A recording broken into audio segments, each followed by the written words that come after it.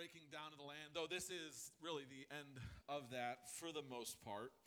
Stay tuned for next week or whenever the next time is. We have the exciting Cities of Refuge, which actually is a really exciting chapter, the picture of Christ that it is, and then the division of the land among the Levites. And then we're done with the division of the land. But as you're there, we're going to read primarily, our text is going to be the first 10 verses of chapter 18, and then we're going to kind of go through the other two chapters. But before we do, let me ask you this. Have you ever started a task before and failed to complete it either to the end or properly? Anybody else ever done that before? You ever told your wife, you rest, I'll clean the kitchen, and you felt you did a good job? You conquered the giants of the stack of dishes with determination of spirit and fervor. You made that kitchen look much cleaner than it's ever looked before. But don't tell me. All right, here we go. Now I'm very uncomfortable. I used this last time, but I usually also preach with an iPad. I've got paper, so now I've got this. I've got to flip pages. It'll be a mess tonight, but I'll turn this off just in case it pops back on, or it won't. Where was I? The stack of dishes. My great job cleaning the kitchen. I told my wife, you rest. I'll clean the kitchen. I'll take care of it. No need to worry about it. And at the end of that task, I step back and I look and I say these words, looks good enough, right? And that was my problem, wasn't it? And if you've done the same thing. However, she was expecting this level of cleanliness, and I thought this was good enough. That's kind of where we're at in Joshua 18. We've seen them battle for years. They've battled giants and walled cities. The lands began to be divided. Half of Manasseh, Gad, and Reuben on the other side of Jordan, if you remember that. They'd already received their land. In chapter 15, Judah is the first to claim their lot of land. In chapter 16, Ephraim claims their land. In chapter 17, the other half of Manasseh claims their land on this side of Jordan. But there's 7 tribes that we're going to see that, for whatever reason, have not yet received their inheritance. And so we're going to work through these chapters and once for all see the dividing of the land through to the end. And as I said before, the only 2 things left are chapter 20, the setting up of the cities of refuge, and chapter 21, establishing where the Levites would live. Let's pray, and then we're going to jump right into the text. Heavenly Father, thank you for your word. Lord, thank you for the time of worship we had tonight and, Lord, this morning. And, Lord, I pray that you would help us now as we work through this text. Lord, I pray that you would speak to our hearts. I pray that you would give us exactly what it is we need. Lord, I don't know the need of each heart here today, but Holy Spirit, you do. And I pray that you'd meet that need, whatever it is. And I pray that each of us would just determine right now that whatever your word says, however the Holy Spirit leads in our life, that we're simply going to follow and obey. And Lord, we know that you bless obedience. Lord, be with Pastor Jake and Sarah as they're away. I pray that you'd bless them, that they'd have a good time away, and thank you for them. And Lord, bless this time together in your house, for it's in your name we pray. Amen. Verse number 1, we'll start there. And it says, and the whole congregation of the children of Israel assembled together at Shiloh and set up the tabernacle of the congregation there, and the land was subdued before them. So 2 crucial things take place here. You see at the end of the verse, it says the land was subdued before them. So really what that meant was that generally speaking, the battles were done. The major conflicts and conquering of Canaan had come to an end. There would continue to be struggle within and without, but the major war effort was complete. But then also significant, it says that they set up the tabernacle of the congregation there being Shiloh. And that is a significant place. During the time that Moses was on Mount Sinai, God gave him the law, and among that was the instructions for the tabernacle, how to set that up, how to take it down, every piece of furniture that would take place there. They truly were the first mobile church. If you've heard of a church that doesn't have a meeting place they have all the time, they break down, and do that all the time, that was the tabernacle. Everywhere they went, they would have to disassemble it and reassemble it, and for 396 years, the Shiloh was where the tabernacle would reside. And it was the brazen altar, the laver, the table of showbread, the golden candlestick, the altar of incense, the Ark of the Covenant. And it signified God's presence among the people. And it was the central place of worship. And it was among the land of Canaan, among Israel. It was central in its location so that everyone, those obviously that were very close to it, could get there much easier. But it was not a long distance for any one tribe. It was centrally located for all of the children of Israel to come to the tabernacle during the feasts. It remained there from the time of Joshua through the judges all the way to the time of Samuel. So it was an important place. But later on, this place, Shiloh, would be somewhat of a parable to God's people. Years would pass, and really it started with Eli's sons and his permissiveness of their evil ways. And during that time of Samuel, the Ark of the Covenant was taken by the Philistines, and eventually Shiloh no longer housed the tabernacle. It would kind of move around for a little while until one day Solomon would build his temple, and there was that permanent place for God's temple and for the worship of God to be. And then if you fast forward even further, in Jeremiah chapter 7, Jeremiah is warning God's people, and they have this confidence in them of this great temple that they have, that nothing can ever happen to it, nothing will be able to take it away from them. And here's what God says to them. He says, "But go ye now to my place, which was in Shiloh, where I set my name at the first, and see what I did to it for the wickedness of my people Israel." He's saying this, you're so confident of this place, but because of the wickedness of your fathers, because of the wickedness of other generations, go see what happened to Shiloh. My presence isn't there anymore. My temple, my tabernacle isn't there anymore. And it's good for us to learn from the mistakes of those who've gone before us. And as you see, as you go through the book of Judges, 1st and 2nd Samuel, the Chronicles, the Kings, and you'll find that the children of Israel very rarely learned from the mistakes of those who came before them. But it'd be wise for us to learn from their mistakes and the mistakes of those that have come before us. But then most important of this place, Shiloh, was not the place, was not this parable that would one day warn them, but it was the person that Shiloh represented. Genesis 49, Jacob, in blessing his children, said this of Judah. He said, "The scepter shall not depart from Judah, nor a lawgiver from between his feet until Shiloh come, and unto him shall the gathering of the people be." Shiloh and the tabernacle, they were simply a shadow, a picture of something better to come, of something truly good to come. It all pointed to Jesus. We don't have time to get into it now, but if you look through the tabernacle, look through the temple, each of that piece of furniture, the way it was built, every single piece of it pointed to Jesus, who would one day be our final sacrifice. And then if you go to verses 2 and 3, we find there remained among the children of Israel 7 tribes, which had not yet received their inheritance. And Joshua said unto the children of Israel, "How long are ye slack to go to possess the land, which the Lord God of your fathers hath given you?" Have you seen that trending video? My wife's probably rolling her eyes, the fact that I'm even bringing it, I just saw it, the fact that I'm bringing it up. There's videos on Instagram and Facebook that'll trend, and I'll find funny. I can watch them over and over and over, but usually for about a week or two, and then it gets old. There's a particular trend that, I actually looked back, it's been going 5 weeks strong, that I find this trend just hilarious. But it's of a man that's asked, "What are you doing?" And perhaps you've seen it, and he says, "Me? Nothing." Jason's seen it. He says, "Nothing." And he just laughs, "Just hanging around." And it literally makes me laugh every time I see it. But that's what I think of here. Joshua comes to these 7 tribes of Israel and basically says, "What are you doing?" And they just laugh and say, "Just hanging around." That's literally what they were doing. They had not yet taken their inheritance. He says, "How long are you slack to go and to possess the land that that the Lord God of your fathers hath given you?"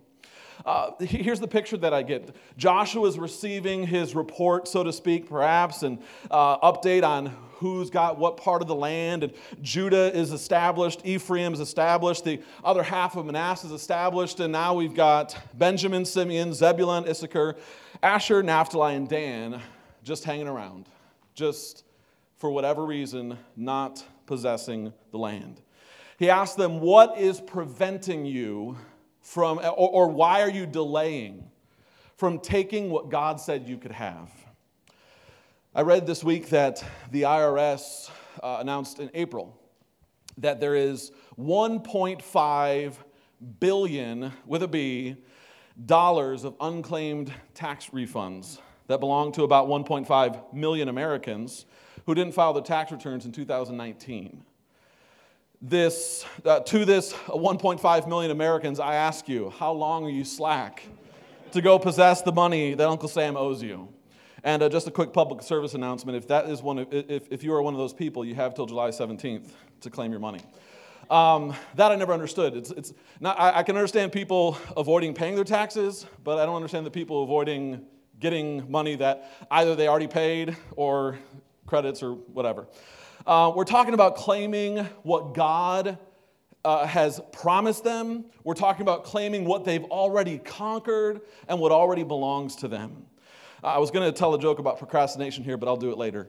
And Steve, last week, or a couple weeks ago, Steve said something like this, but it bears repeating. Never settle for less than what God has planned for you. And that's essentially what these 7 tribes have done. They've settled for less than what God planned for them. For some reason, these 7 tribes were content, just hanging around, content just existing, willing to hang around, not claim and settle the land that God promised them. But here's an interesting thing about procrastination, about delaying to do what God has told you to do. It doesn't just affect you. Think, well, I'll do it later. It's only going to affect me. But in reality, there's a large group of people that this affected. If you remember, a couple weeks ago, I'd mentioned about Reuben, Gad, and half of the tribe of Manasseh. They were promised land on the other side of Jordan before they crossed over the Jordan, before the Battle of Jericho, before all this conflict took place. And Moses said, you can have that land, but you must promise you will not return home to your families until all of your brethren are settled into their homes. And I was trying to figure this out, and I searched through, and in Joshua 22, so that's after Joshua 18, it says, then Joshua called the children of Reuben and Gad and half the tribe of Manasseh, and he said, you fulfilled your promise, you guys can go home. So it was after this had taken place, after they settled here, but as they're delaying to take the land, we've got 2.5 tribes of people that are thinking, we want to go home. We've fought, we've labored. Go take what God has given you. Go take what we've all fought for together. The land was subdued, and after 7 years, they couldn't return home until these bums, so to speak, had finally moved into the land. So your delay to lay claim on God's promises and follow God's leading impacts more than just you. Look at verse number 4. Here's the plan Joshua has. Give out from among you 3 men for each tribe. I will send them, and they shall rise and go through the land and describe it according to the inheritance of them, and they shall come again to me. And they shall divide it into 7 parts. Judah shall abide in their coast on the south, and the house of Joseph shall abide in their coast on the north. You shall therefore describe the land into 7 parts, and bring the description hither to me, that I may cast lots for you here before the Lord our God. But the Levites have no part among you, for the priesthood of the Lord is their inheritance. And Gad and Reuben and half the tribe of Manasseh have received their inheritance beyond the Jordan on the east, which Moses, the servant of the Lord, gave them. And the men arose and went away, and Joshua charged them that they describe the land, saying, go and walk through the land, describe it. Come again to me, and I will cast lots for you before the Lord in Shiloh. And the men went and passed through the land, described it by cities and into 7 parts in a book, and came again to Joshua at the host of Shiloh. And Joshua cast lots for them in Shiloh before the Lord, and there Joshua divided unto the children of Israel according to their divisions. So basically this is what Joshua said. Here's what we're going to do. Get 21 men, 3 from each of your tribes. You're going to go walk the land. You're going to map it out into 7 portions, into 7 territories. Come back, and then I'm going to cast lots for you, and wherever it falls, that's where you live. And so this method of casting lots is not something I necessarily suggest you incorporate into your daily life. For small things, it might not be a bad thing. Maybe you have an 8-ball, something you can use. But and essentially that's what it was. It was sticks or stones or dice that were marked in some way. And there were several times throughout Scripture that this method to make a decision was used. On the Day of Atonement, they would do it to determine which goat was the scapegoat. They determined it to find the schedule of service in the temple for the priests. You probably remember in Jonah, they drew lots, they drew straws and cast lots and determined that it was Jonah's fault for the storm. And even in the New Testament, in Acts chapter 1, they cast lots to determine who Judas's replacement would be. Again, not something I'd recommend you do, but what it was seen as was, we're going to give this to God, and we're going to let him lead, and here's how he's leading.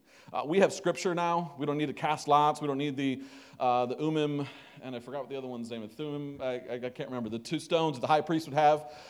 We don't need that. We have God's Word. But regardless, the principle is we need God to lead and to guide us in these decisions. And then in the rest of the chapters, we find each of the divisions, and I'm going to go through a couple of them real quickly. In chapter 18, verse 11, we find the division of Benjamin. And we find that it was in the coast of Judah. And what's interesting about this, there's 3 of the tribes that there's something a little more given than just the land. And this is the first one, Benjamin. Years later, many generations later, Israel will be divided into the northern kingdom and southern kingdom.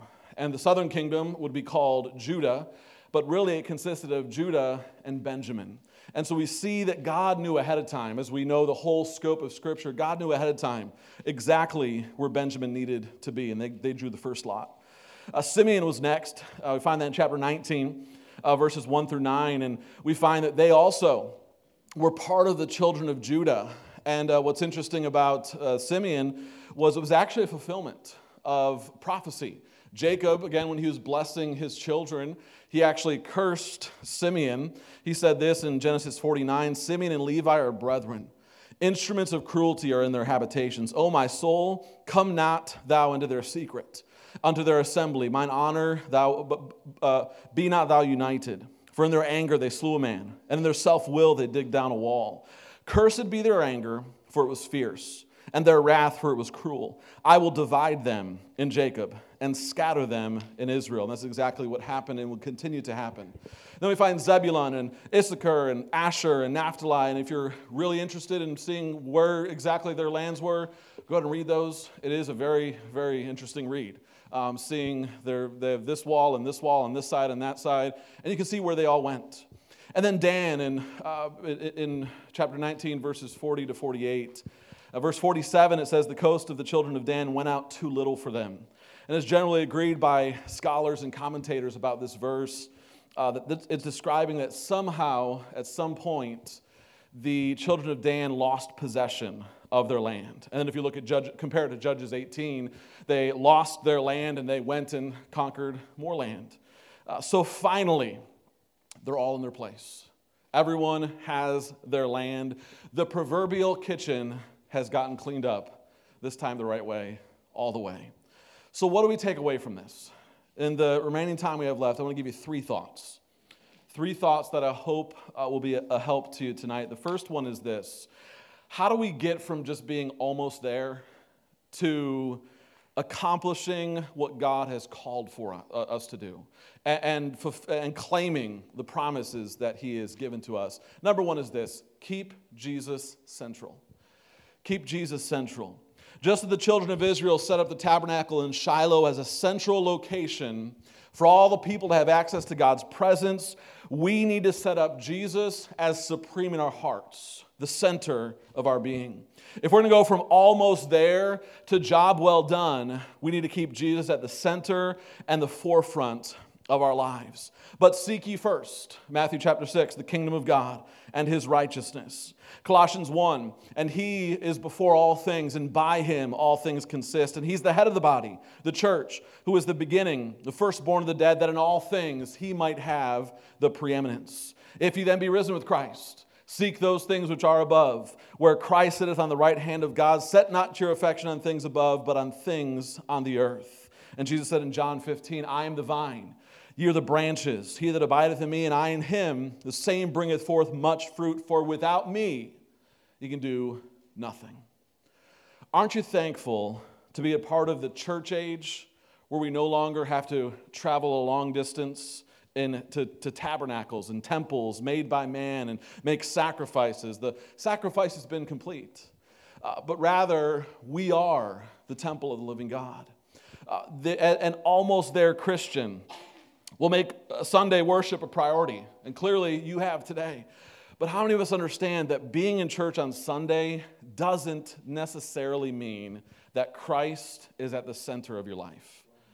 He may be at the center of your Sunday, but there's a lot of believers who have Jesus at the center of their Sunday, but he's at the back of the line on Monday through Saturday. And that ought not be in our lives. He needs to have preeminence, as Colossians said. Preeminence means first place in every place. He needs to have first place in your mind, first place in your words, first place in your marriage, first place in your parenting, in your career, in your decisions, in your worship, first place in every place of every part of your life. Keep Jesus at the center of everything that you do. Number one, if we're going to get there all the way, get to what God has called for us to do, we need to keep Jesus central. But number two, we need to conquer apathy. We need to conquer apathy.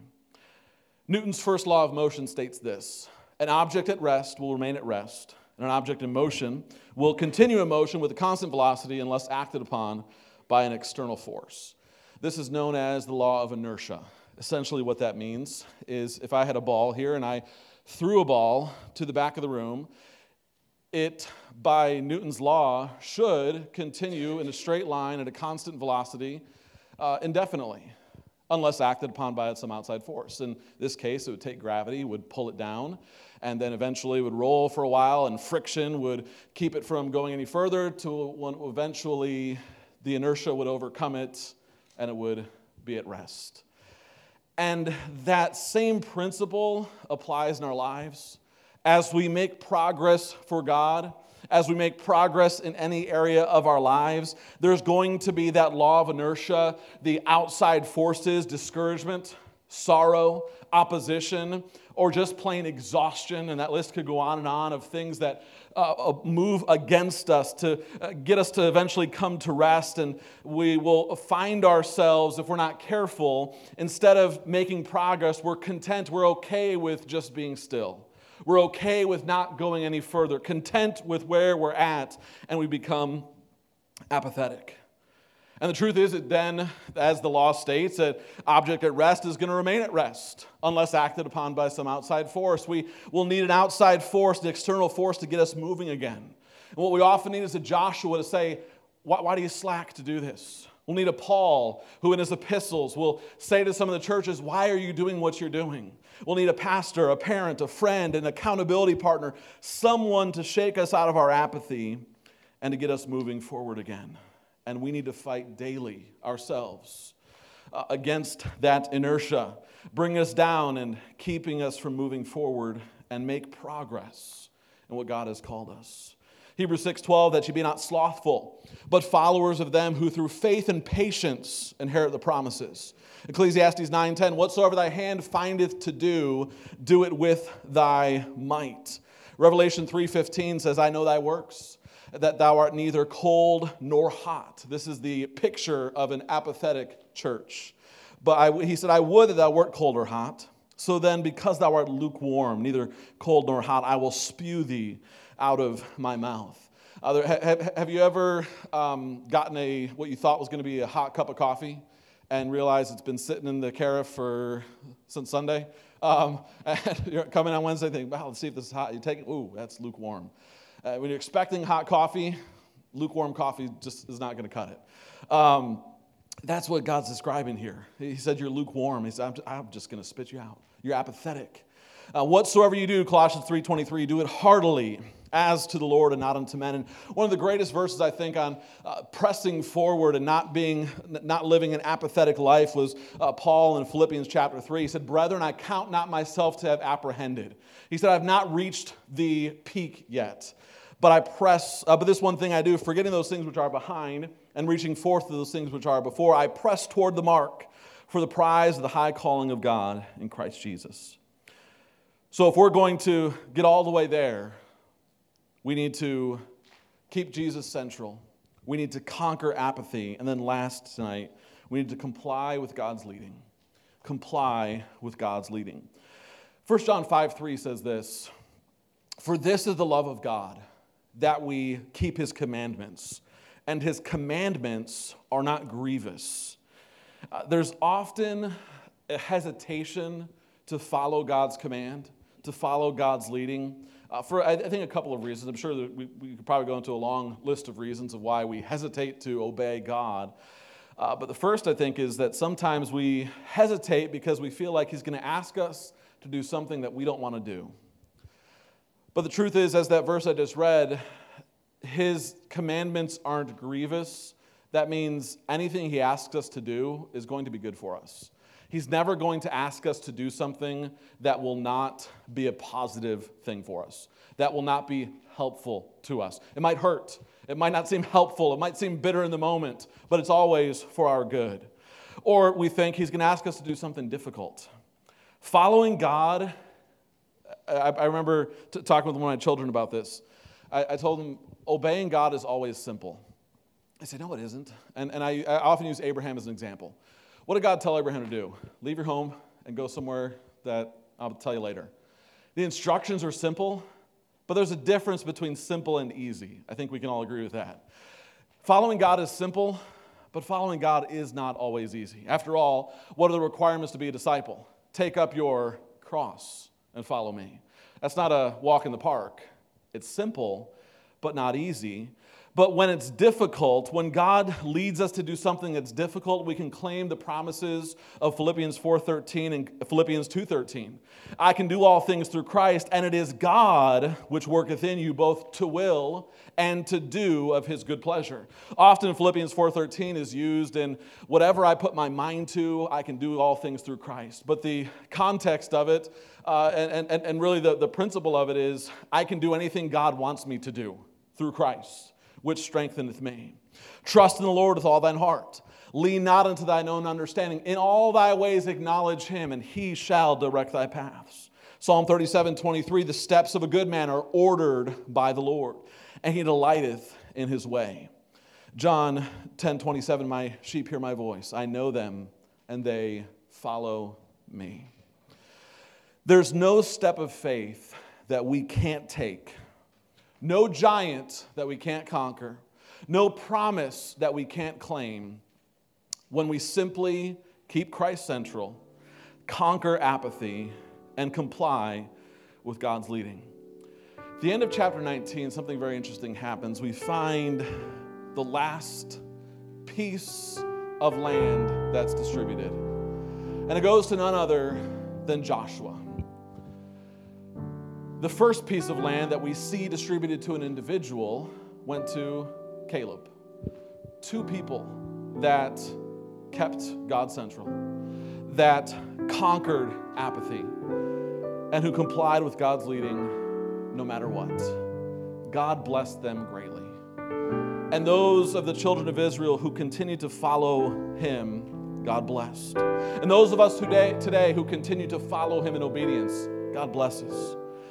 I don't know about you, but I don't want to be an almost there Christian. I don't want to be the Christian that when Christ comes for his church, he looks at me and says, "What are you doing?" And we say, "Nothing, just hanging around." We need to be busy for him. Here's my challenge for you tonight, and we'll be done. Examine your life and ask yourself what Joshua asked these 7 tribes. How long are you slack to go fill in the blank? How long are you slack to go take that step of faith? How long are you slack to go share the gospel with that person? How long are you slack to go restore that relationship? How long are you slack to go confess and forsake that sin? How long are you slack to go serve or give in the way that God is leading you? Pastor Jake says that all the time, but we're either moving forward or we're moving backwards. And the truth is, using that law of inertia, really we're either pushing ourselves forward or we let go and we find ourselves slowly, the Bible word is backslide, isn't it?